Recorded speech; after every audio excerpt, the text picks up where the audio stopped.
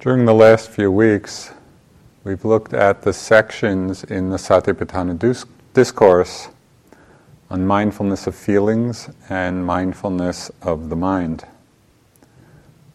Each of these sections is followed by a refrain that is repeated throughout the discourse, throughout the sutta, after each particular set of instructions. And because it's repeated so often, I think 16 times altogether in the discourse, it's safe to assume that the Buddha was pointing out something that he wanted us to pay attention to. He was directing us with each set of instructions to the essential aspects of how we should practice them. So in the talks last year, we discussed in considerable detail the meaning of the refrain. But after having just gone over the mindfulness of feelings, mindfulness of the mind, I wanted to highlight again those aspects of this refrain which illuminate a bit how we should put these teachings into practice. So the first line of the refrain, these are the words of the Buddha. In this way, in regard to feelings, and then again it's repeated in regard to the mind, one abides contemplating feelings, contemplating the mind internally, one contemplates them externally, or one abides them contemplating both internally and externally. Okay, so that's the first line of the refrain. There are many interpretations about what this actually means. What does internal mean? What does external mean? The interpretation that is commonly suggested, and one that is applicable to all the four foundations of mindfulness, is the one I'd like to discuss tonight. And that is, internal refers to one's own experience, external refers to the experiences of others. And so, by the Buddha repeating, contemplate the feelings, contemplate the mind internally, externally, in both, he's pointing out the comprehensive nature of mindfulness practice. Our practice is to be aware of whatever there is, whether it's within ourselves, whether it's arising within others. And as we'll see, in the end, it goes beyond these divisions altogether. The division goes beyond the division of self or other. Contemplating feelings internally. This is reasonably obvious, and what we discussed in the first two talks this year. We become aware of the pleasant feelings, the unpleasant ones, the neutral feelings. Both the worldly ones, those that are connected with sense contact, and the unworldly ones, those that are connected with meditative states.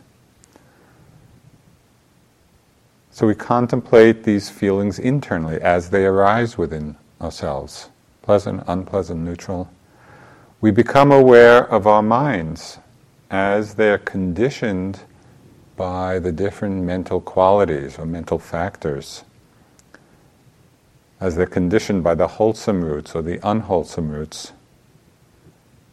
So we know the greedy mind, the angry mind, the deluded mind, the mind free of those. We know the concentrated mind and the distracted mind. We know the liberated mind, the unliberated mind. This is what it means to contemplate the mind internally. So we've been working on this a lot, and I think this is probably pretty clear to you. But what does contemplating feelings and mind externally mean? And how can we apply that? How can we put it into practice? In different aspects of the teachings, the Buddha talks of insight by inference. or insight by induction. So just as an example of this kind of wisdom, if we put our hand in fire, and it burns, we don't need to keep rediscovering the truth of this by touching the flame. After one time or two times or three times, we know by inference, based on our particular experience, that if we put our hand in the fire again, it will burn again. So that's inferential wisdom, inductive reasoning. This is the kind of insight by inference, through which we can contemplate feelings externally, that is, contemplate the feelings of others. We all have the experience, and it's pretty obvious at times, to know through a person's bodily expressions or through their words when they're experiencing something pleasant, when they're experiencing something painful. So we can pick up those signals from others. Then by inference, based on our own experience of pleasant feelings or painful feelings within ourselves, by inference we know, we understand, we have a pretty good idea of what that other person is feeling. And this is the same is true of different mind states. When we are mindful of them externally, that is, mindful of the arising moods, the arising emotions in other people. For example, we see someone who's angry, or we see someone who's sad, or loving, or greedy, or generous. The whole range of emotions that we might become mindful of in another person. By inference, based on our own experience of what these states are.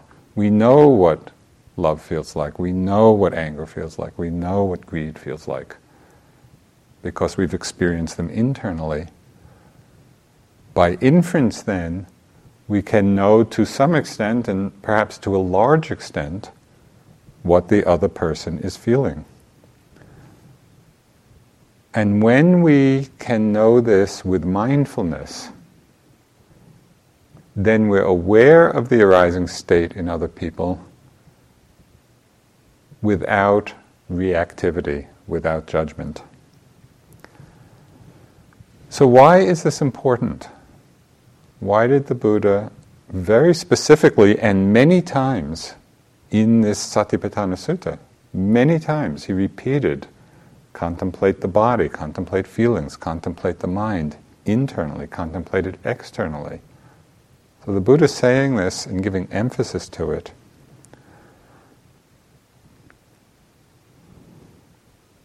We can see the importance of it when we notice the effect of being unmindful of feelings and mind states in ourselves. And this is what we've discussed over the last weeks. When we are unmindful of a pleasant feeling that arises in us, what happens? The conditioned tendency with pleasant feeling is desire, is grasping, is wanting. We want to hold to it. The conditioned feeling, the conditioned response to unpleasant feeling, when we're not mindful in ourselves, is aversion. We don't like it, we want to get rid of it. The conditioned response to neutral feeling is delusion, ignorance. We're often unaware of it.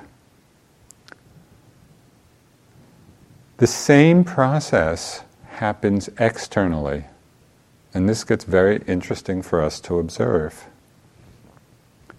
When we're not mindful externally, that is, when we're not exercising mindfulness of the feelings and mind states that arise in other people,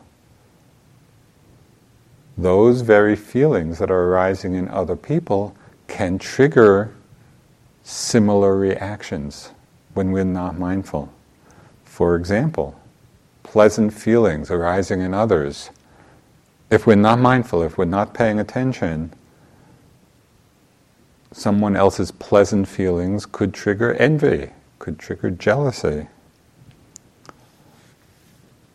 I want to read something which is, I think, one of my very favorite descriptions of this. This was something written by the writer Anne Lamott,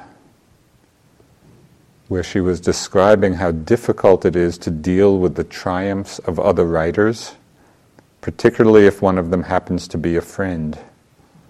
So this is what she said. It can wreak just the tiniest bit of havoc with your self-esteem to find that you are hoping for small bad things to happen to this friend.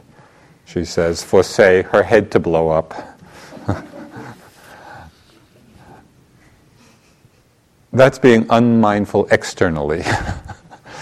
We're aware of this pleasant feeling, happy feeling arising in the other person, and if we're unmindful, it can trigger something unwholesome in ourselves. Trigger envy, trigger jealousy.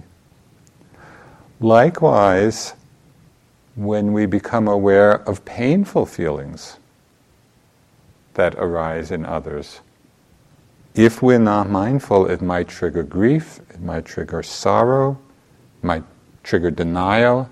Sometimes it even triggers cruelty. And I had a very impressionable experience of this during my India days. Those of you who've been there know that the dogs in India are just in pitiful condition.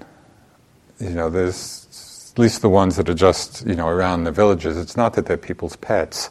They're just around scrounging for food, really starving, often just covered with mange, often without any fur. Very, very pitiful, pitiable condition. And it was just interesting to watch. Sometimes we'd be just sitting in a chai shop, a tea shop in the bazaar, and these dogs would come by. And a not uncommon tendency among people would be just to throw something at them, to, get rid of them. There weren't too many people that I could observe who were actually there and connecting to the suffering, connecting to the painful feelings that were in those animals. It was unpleasant. It was an unpleasant sight. It was an unpleasant situation. And so the unmindful conditioned tendency, get away, I don't want to see you, don't come close. It was very rare that somebody would actually feed one of these dogs. So made a very strong impression on me. And of course, neutral feelings in others, when we're not mindful, just as in ourselves, can condition the same quality of delusion. We don't know what the other person is feeling. So what happens then when we make the effort, when we practice being mindful of feeling externally, as the Buddha suggests? When we become aware and mindful, pleasant feeling has arisen in others, painful feeling has arisen in others, neutral feeling has arisen. When we bring the same degree of mindfulness to others as we do to ourselves. When we do that, when we practice in this way, it opens up the possibility either of just spontaneous wholesome states to arise within us, or wholesome states that are prompted by some kind of reflection. So there are many examples of this, that we can see both in our meditation practice and just in our lives. But I had one particular situation. It was one of the times when I went to practice in Burma. And I went there, and one of our friends had been there for about 2 or 3 years already, practicing in the monastery. So I went, and I was just busy from all the activity, all the worldly activity I was engaged in. He was there 2 or 3 years, and of course as soon as one saw him, it was clear he was enjoying a lot of pleasant, unworldly feelings. It's just the calmness, the concentration, the stillness. And it was very interesting for me just to watch my mind. Because my initial reaction after the kind of enjoyment of just meeting again and seeing him, my mind first went into this comparing mode. Comparing mode tinged with a little bit of envy. He clearly was just kind of floating along in these beautiful meditative states. And I had just arrived there, my mind was restless and agitated, all the usual things. So it was interesting to see that. And then, because I became mindful of it, I could reflect, I became mindful of what he was feeling, and through reflection, and it didn't take long, began to cultivate that state of mudita, sympathetic joy, happiness in the happiness of others. And it was such a beautiful shift to see that that's possible. When we're mindful of the feelings of others, as I say, either spontaneously or through reflection, wholesome states can arise within us.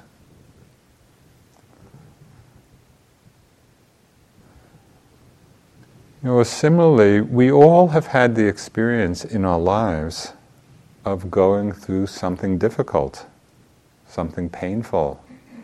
Maybe it's the circumstances in our lives, maybe it's some disease, maybe it's grief or sorrow. We've all had difficult, painful experiences.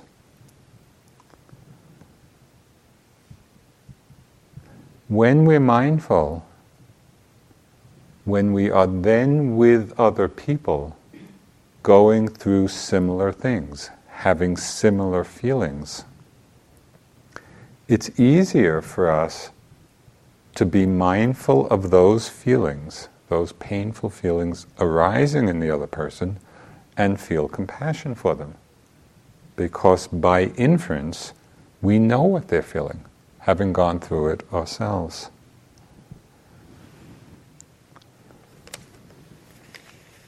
There's one story of this external mindfulness externally of feelings that inspires me a lot. At one of the Buddhist Christian conferences I was at, this was at Gethsemane Abbey in Kentucky, there were about 25 Christian leaders, 25 Buddhist teachers, and leading the Buddhist delegation to this conference was His Holiness the Dalai Lama. And there was a lot of talk and a lot of conversation, a lot of dialogue. Then at the very end of the conference, the abbot of Gethsemane, this is a Trappist abbey, he was commenting on the conference, and he said that one of the most moving aspects of the conference was one day he was just walking in the hallway, and he saw that the Dalai Lama had stopped in front of a statue of the Virgin Mary and was bowing to it. The Dalai Lama didn't know anybody was around, and it was just a kind of a spontaneous expression of the Dalai Lama's respect and devotion. The abbot happened to be walking by, and he saw that. And again, it's this mindfulness of feelings externally.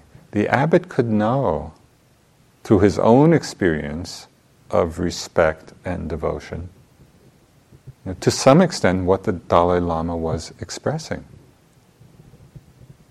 And he said that gesture, feeling the respect and devotion the Dalai Lama had in that moment, for Virgin Mary, that meant more, that communicated more than all the many words that had gone on in the conference. It was like a direct transmission of a feeling. It was a communion of a feeling.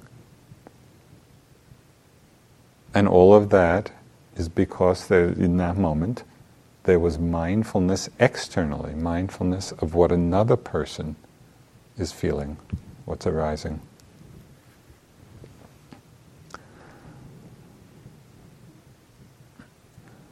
We can also learn a lot from those times when we're not mindful externally. When we're not mindful of the feelings and the mind states that are arising in others, but only that we become aware of what's going on through our own reactivity. When we're not being mindful externally, often it prompts a reaction, a certain reactivity in the mind, and that can be the trigger for us to then pay attention.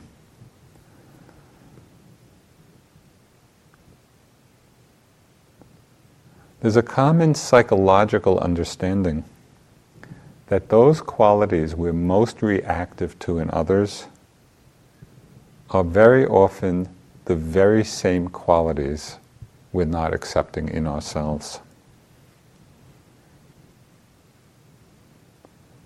How are we when we're with someone who is very angry? Or manifesting a lot of greed. What's going on in our own minds in those moments? Are we simply noticing, anger is arising in that person, greed is arising in that person? Or are we caught up in some reactive judgment? Times of our own reactivity to what's arising or what's happening in other people, our own reactivity can serve as a mindfulness bell for us. It can remind us, yes, in that moment I'm not being mindful externally. I'm not simply paying attention to what's arising in others. I'm caught in my own reactions. So there's a lot to learn at those times. We can pay attention when we're reactive to what is arising in someone else. We can pay attention in several ways. First, and what often serves as the wake-up call, we can be mindful of our own reactive state. So we pay attention to it rather than simply be lost in it or be identified with it. Maybe it's impatience, with others, or anger at others, or fear, whatever it may be. So the first thing is to become mindful of our own reactive state. The second step then, having awakened a bit, we can then apply mindfulness externally and really practice noticing mindfully, which means without reaction, without judgment, anger has arisen in that person, greed has arisen in that person, with an open, even mind. Third, we can take a look at whether in fact we are reactive, judgmental about these states in ourselves. When we're very reactive to states in others, can we turn our attention back and have a little self-inquiry? How are we with those very same states when they arise within us? Are we accepting or are we not accepting? So first note the reactivity, then become mindful externally of what's arising in others. Third is seeing whether we're reactive to these states in ourselves. And lastly, we can pay attention to what happens as we settle into mindfulness. So I'll give you just an example of this. Something I've noticed in my own mind on retreat. Sometimes, I'll be in a retreat situation, and I might notice some judgment in my mind about someone I see who's, at least in my eyes, not being mindful, or even being somewhat disruptive.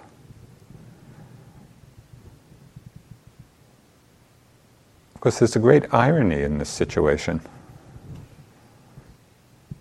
Because in those very moments, I'm doing the very thing I'm judging. Because in those very moments of judging, I'm not being mindful. And yet the judgment is about someone else not being mindful. What happens usually, because I've had enough experience with this,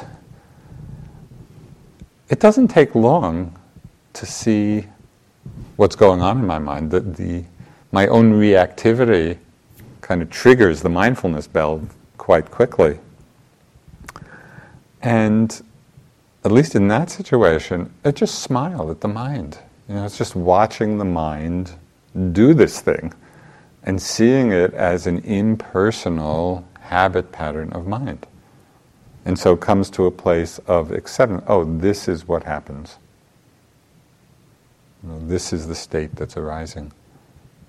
So in this, there's this very skillful interweaving of mindfulness internally, mindfulness externally. This emphasis on internal and external in the sutta helps to keep our practice and helps to keep our lives in balance. We don't become overly self-absorbed or overly self-centered.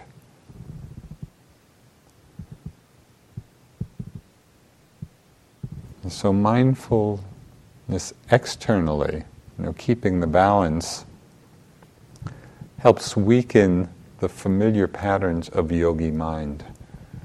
I'm sure you've all had some bouts of yogi mind where small things, really small things, can become wildly exaggerated. We lose all sense of perspective.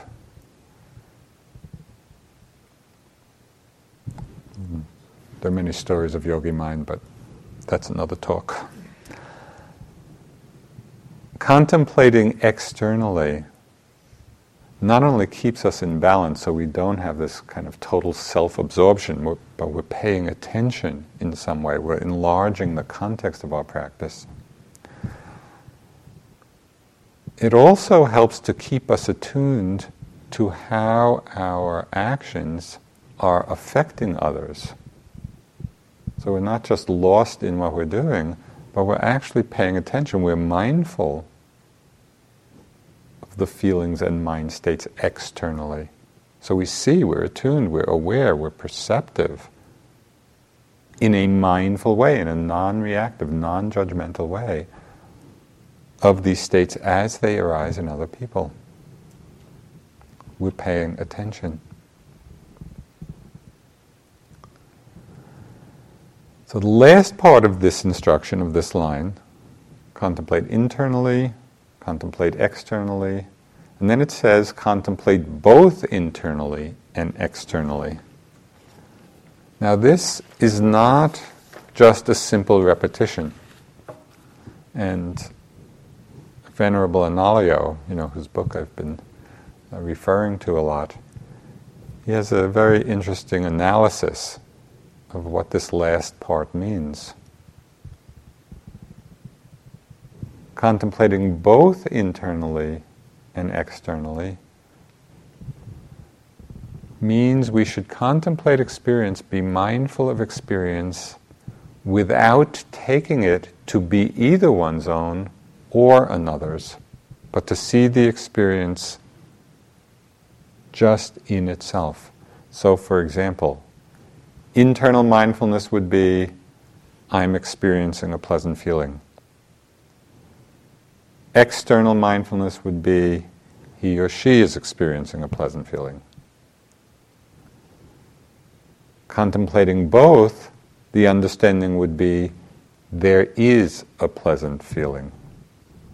So in this way of mindfulness, we break down the boundaries. We dissolve the boundaries of self and other. It's simply the experience of phenomena, independent of any ownership. This feeling is arising, this mind state is arising. These sensations are arising.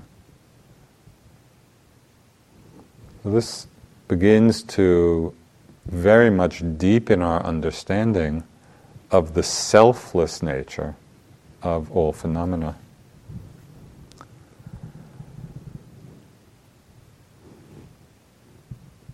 All of this is this first line of the refrain.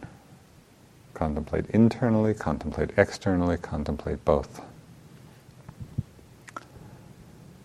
The second line of the refrain, and again it's something the Buddha repeated many times, so there's something of value and importance in it. He tells us to contemplate the nature of arising, the nature of passing away, and both arising and passing away, of feelings, of the mind. Contemplate the arising of feelings, the passing of feelings, both arising and passing. Contemplate the arising of the mind, the passing away of the mind, both the arising and passing away.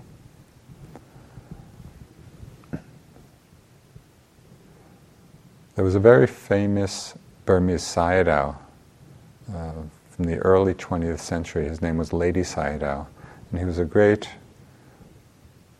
meditation master and a great scholar. He wrote some wonderful books, many manuals of Buddhist teaching that are very, very clear and precise. He said that not seeing arising and passing away of phenomena, not seeing that is ignorance, while seeing all phenomena as impermanent is the doorway to all stages of insight and awakening. So this is key. Not seeing the arising and passing of phenomena is ignorance, and seeing the truth of change, of impermanence, is the doorway to all insight and awakening. Now we've talked a lot about becoming mindful and noticing the impermanent nature of the feelings as they come. And you've been practicing this a lot, of noticing how the pleasant feelings come and go, the unpleasant feelings come and go, nothing is lasting.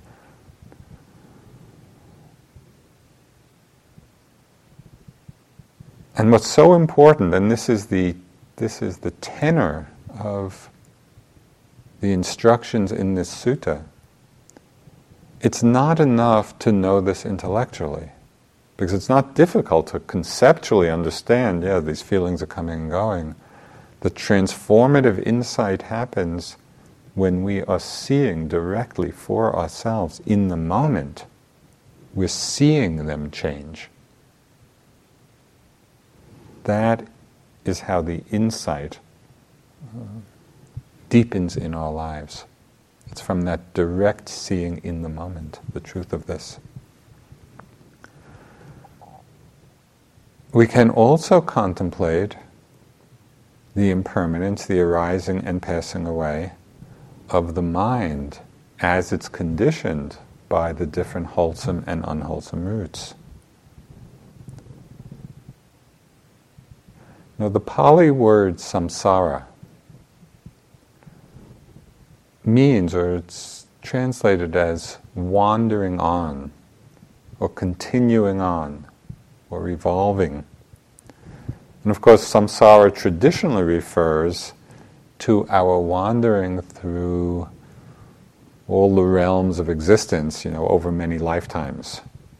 So that's the traditional classical meaning of samsara, this endless wandering. But we can also see this same process at work within a single day or even a single hour. How many different mind worlds do we create from 1 hour to the next? We're happy, we're sad, we're bored, we're excited, we're lonely, we're calm, we're interested, we're angry, we're fearful, we're joyous. All of these mind worlds are coming into being and passing away. By contemplating, and contemplating here doesn't mean thinking about, it means being mindful of in the moment. By contemplating the rising and passing away of each of these mind states, we begin to free ourselves both from identification with them and also reaction to them.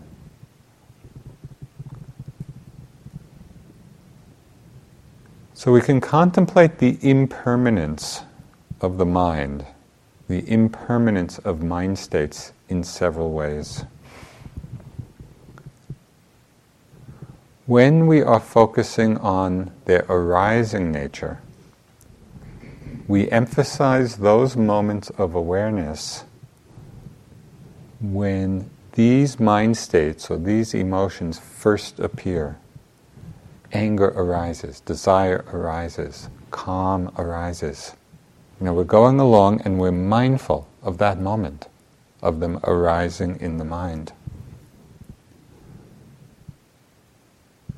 And we can further deepen our insight into their impermanent, conditioned, arising nature when we notice what triggers the arising of them in the mind. Because then it gets very clear, their appearing nature. So one example of this, which I'm sure you're familiar with, and it has to do with noticing the relationship of thought to emotion. Because very often, thoughts are the trigger for emotions to arise. So just think, in the time that you've been here, have you noticed what I call time thoughts? The time thoughts that arise on retreat. So you're sitting or walking and a certain thought comes, 2 more weeks, or 2 more months, or 5 more months, however long you're planning to stay. And depending how you're feeling about your practice in the moment, those thoughts could trigger restlessness, despair, loneliness, or they could trigger joy, they could trigger energy, they could trigger ardency. But what happened? It was just a thought, and the thought triggered the arising of a particular mind state, a particular emotion. It's very helpful to watch that process. Or it might be the thought or an image you have of a certain person. Either someone you love a lot or someone you're having difficulty with. And we see how that thought or image triggers an emotion and mind state.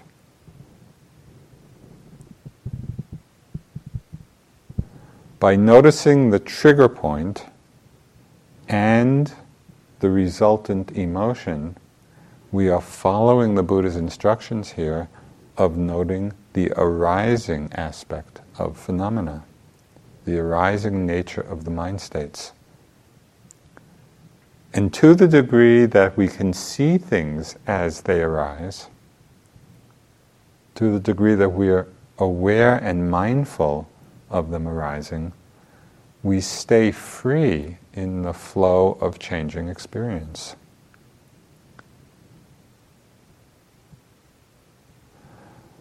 We can also be mindful of the passing away aspect, emphasizing the awareness of those moments when these different mind states fade away or disappear. We can do this with anything. I found one in particular a very helpful contemplation. And that is becoming mindful of the passing away of desire. There's a very liberating aspect to this mindfulness. So we are aware when desire is in the mind, the wanting mind, for whatever. It could be a food fantasy, it could be a sexual desire, it could be a desire for a good meditative state. Notice when desire is there, the energy, that quality of wanting, and noting desire, desire, desire, desire, desire, and then particularly pay attention to the moment when the desire leaves.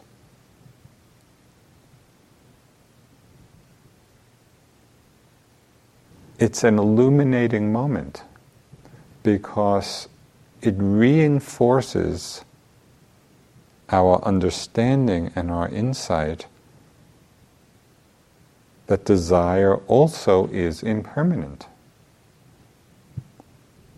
Now, what makes this so powerful is that very often in the throes of desire, we have the feeling that the only way to become fulfilled is to gratify it. And yet when we're mindful of the passing away of desire,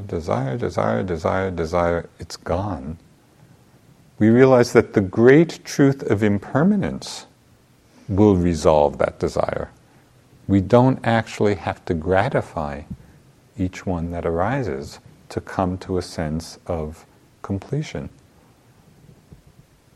We can wait it out. And I'm sure you've had this experience. When you notice that moment of desire disappearing, the sense of relief. It's like being let out of the grip of something. And that feeling of release, the release from the wanting, the grasping mind, that sense of the relief brings about this quality of ease.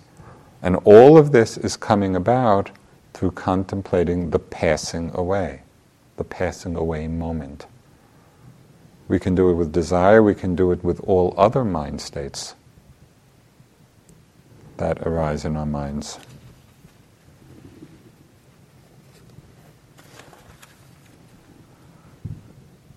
The more often we see the passing away aspect, and this is a practice, it's practicing focusing on the passing away nature of mind states and emotions, the more we see that aspect, the less driven we are by them.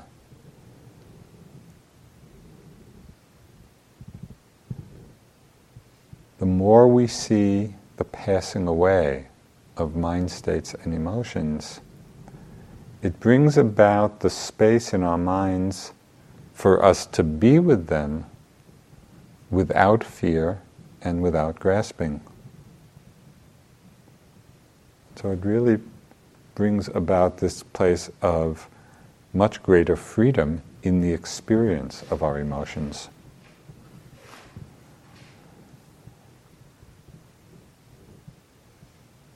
Contemplating both the arising and the passing away of phenomena, of sensations, of feelings, of mind states. contemplating both the arising and the passing away of them,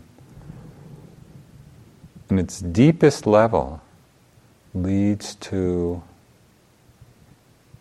the highest stages of insight and realization. And it's expressed very simply in words that are found many times in the Buddha's discourses. It's one sentence. That when people would hear this sentence, often they would get enlightened. So here's your chance. Whatever has the nature to arise has the nature to cease. Whatever is of the nature to arise, which is everything we experience, whatever is of the nature to arise is of the nature to cease. If we could open to this fully, if we could sink into this, drop into this awareness fully, and our practice is to see it over and over again, we would be free of attachment and clinging to anything at all. If we really knew deeply, integrated that knowing in ourselves. Whatever is of the nature to arise is also of the nature to cease. And this is why the Buddha made such a remarkable statement in one of the verses in the Dhammapada. And it's really a striking statement. He said, it's better to live a single day seeing the momentary rising and passing of phenomena than to live 100 years without seeing it. That's remarkable to me. Because what does that statement say about what we value in our lives and what choices we're making, and where we put our energy? He's saying it's better to live a single day and seeing the truth of impermanence on this very momentary level, to see that all phenomena are arising and passing moment to moment to moment to moment. Better to live a single day seeing that than 100 years with all the other things we might do and not see it.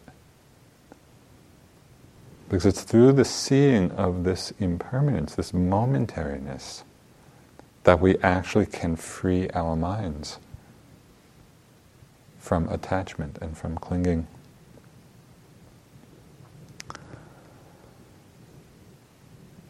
So the refrain teaches us with regard to feelings and the mind to be mindful internally, to be mindful externally, to be mindful of both, to contemplate the nature of arising, the nature of passing away, the nature of both arising and passing away.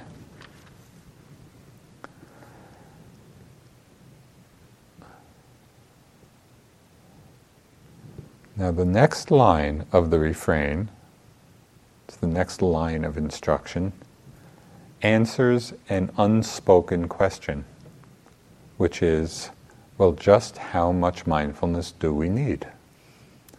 Well, the Buddha goes on to say, he answers it for us. He says, mindfulness that there is a feeling, mindfulness that there's a pleasant, unpleasant, or mindfulness of the mind is established in one to the extent necessary for bare knowledge and continuous mindfulness.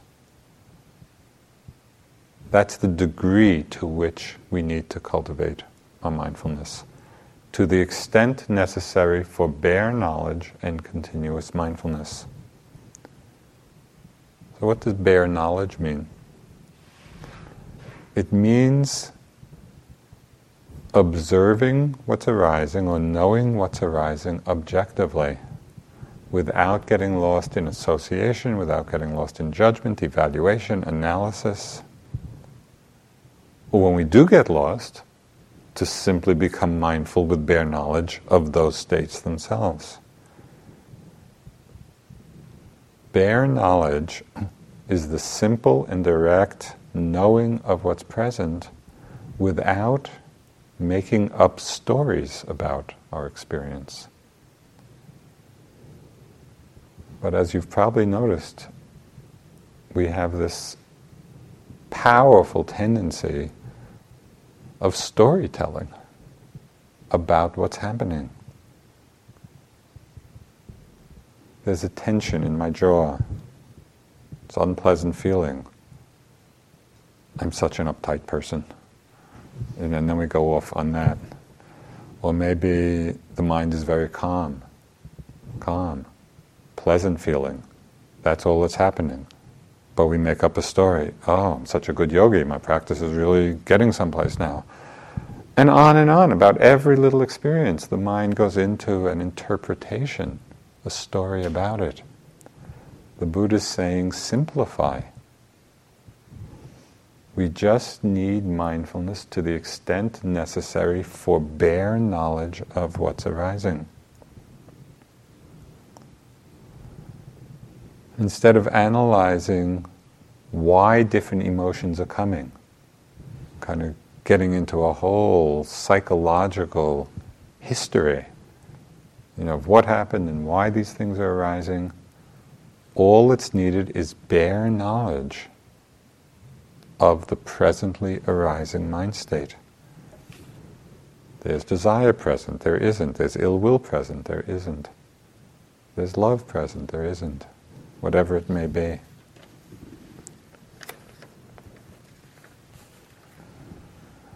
So we're mindful just to the extent necessary for bare knowledge. What's interesting about this level of awareness is we see that this bare knowing of what's arising is effortless, because knowing is the very nature of the mind itself. And we see this so clearly with sound. A sound arises, and when we're undistracted, the sound is known spontaneously, effortlessly, in the very moment that it appears. There's no effort required, oh, I need to hear it.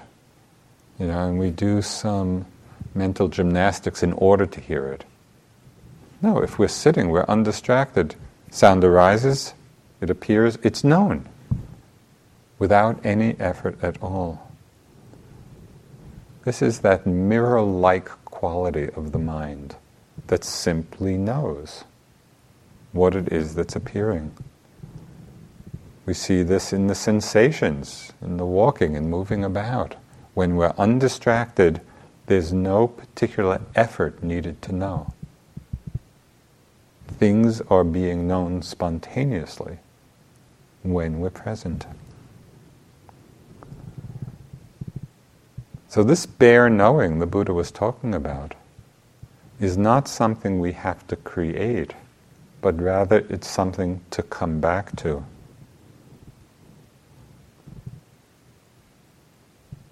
There's one mantra that was very helpful to me in my practice and has been and still is. When I feel my mind striving in some way, struggling or not at ease, I use the mantra, I remind myself, it's already here. It's already here. What I'm looking for is already here, which is that bare knowing. The awareness is already here, and we simply have to come back to it.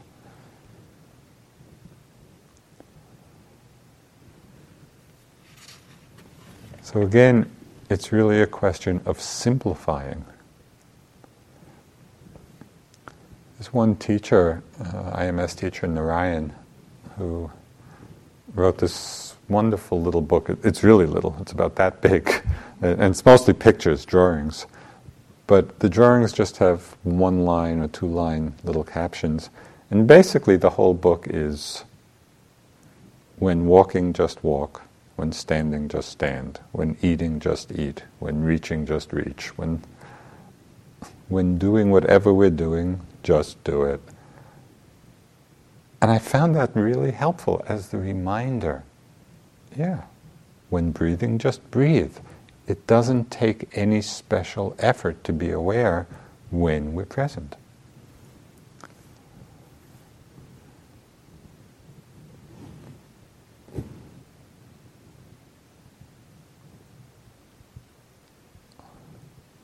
So first the Buddha said, establish mindfulness just to the extent necessary for bare knowledge. And then he said, just to the extent necessary for continuous mindfulness. So this implies a certain quality of right effort. And it's not the effort to know, because that's spontaneous. It's the effort to come back to bare knowing when we're lost. And this practice of mindfulness, of coming back, is common to all the traditions of Buddhism, this quality of right effort. One of the great Dzogchen masters of the last century, Tulku Urgyen, he said, there is one thing we always need, and that is the watchman named mindfulness, the guard who is on the lookout for when we get carried away by mindlessness. And so this is common to all the traditions of Buddhism. We need mindfulness, we need that right effort to come back to the simplicity of bare knowing.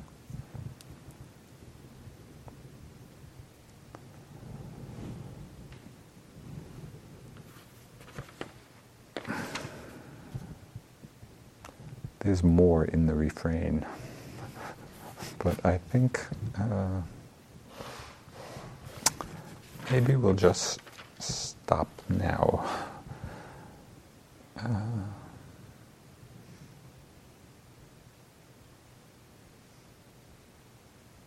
Maybe end with the understanding that from this repeated practice of coming back to bare knowledge, coming back from our wanderings to the present moment, we build a certain momentum of mindfulness so that at a certain point it starts to happen by itself.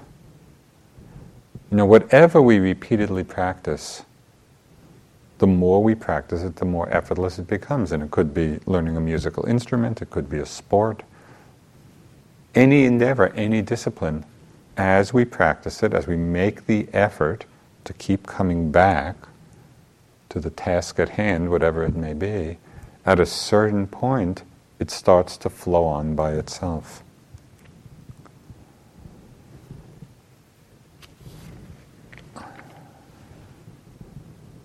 And as this continuity of bare knowing builds strength, as we keep coming back to the simplicity and spontaneity of bare knowing, our mindfulness becomes more and more panoramic.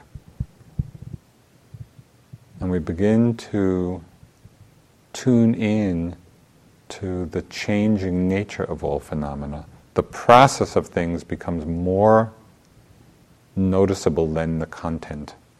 We become aware of the process of change. We become aware of the flow of phenomena.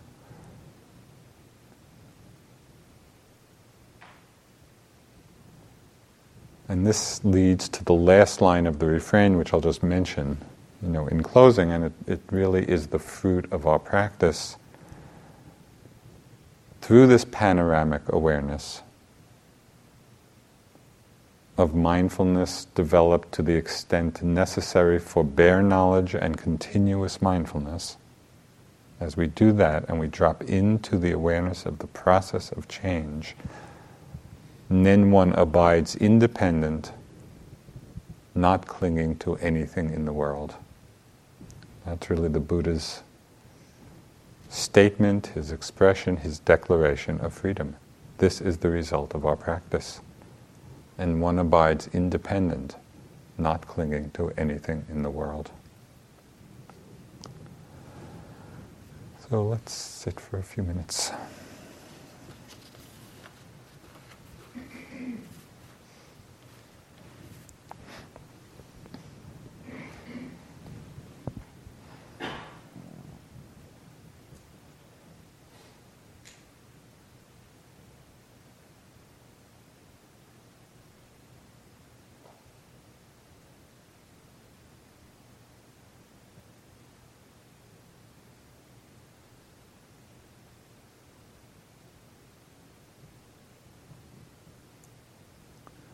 The human body, at peace with itself, is more precious than the rarest gem.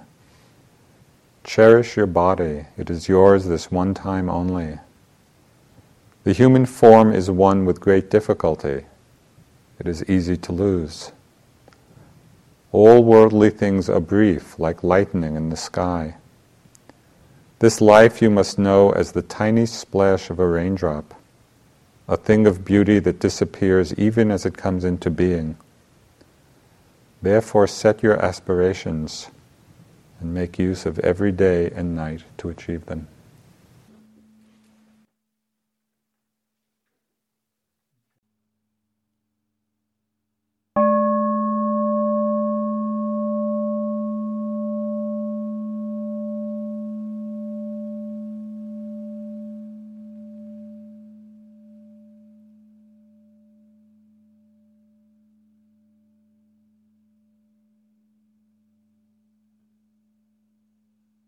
This talk was given by Joseph Goldstein at Forest Refuge on March 24, 2005.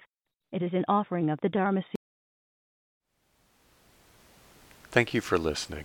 To learn how you can support the teachers and Dharma Seed, please visit dharmaseed.org/donate.